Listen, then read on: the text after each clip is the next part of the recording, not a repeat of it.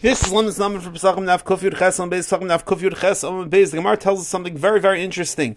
Mitzrayim is going to bring a present to Mashiach, and it's going to be accepted. Why is it going to be accepted? The Gemara tells us, even though they're Meshabbat Klal Yisrael, at the end of the day they provided Aksanya, they provided a home for Klal Yisrael, and therefore that's a davar tov, and that's how we accept their gift. A very interesting machlekes haPesachim, just want to bring down very quickly. A very famous machlekes haPesachim. Let's say you're hosting someone, but you want to charge him money. Is that considered to be a mitzvah of achnasas archim? What's the nafkamina?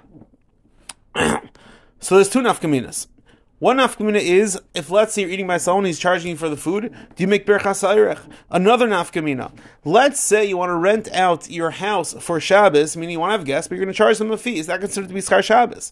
If you say that it's still a mitzvah, then it's not schar Shabbos. If it's not a mitzvah because you're charging money, then it might have a problem of schar Shabbos.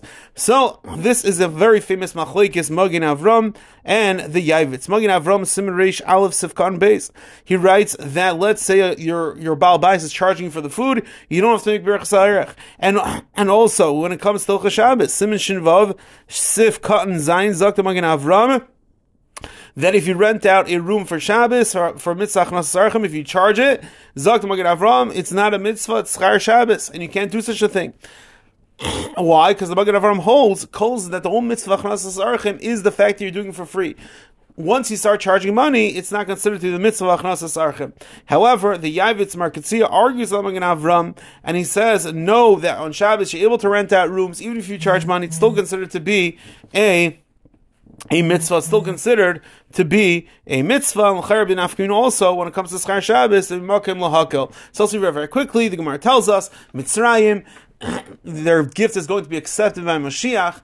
Why? Because at the end of the day they provide Aksaniyah to Klal Yisrael, even though there was a very strong shibud, we see just providing Aksaniyah something good, and therefore the gift is going to be accepted. We brought a shell, comes achnasas archim, and you charge. When you bring achnasas, if you host someone, you host them for a meal, and you charge them, zeh mitzvah achnasas archim. Machlekes Magen Avram and Yavitz. Magen says no, Yavitz says yes. What's nafkamina? One, do you recite berachas ha'orech? Number two, can you rent it out for Shabbos? It's schar Shabbos. Or no, we say that since it's our mitzvah, it's not considered to be schar Shabbos. Everyone have an amazing day.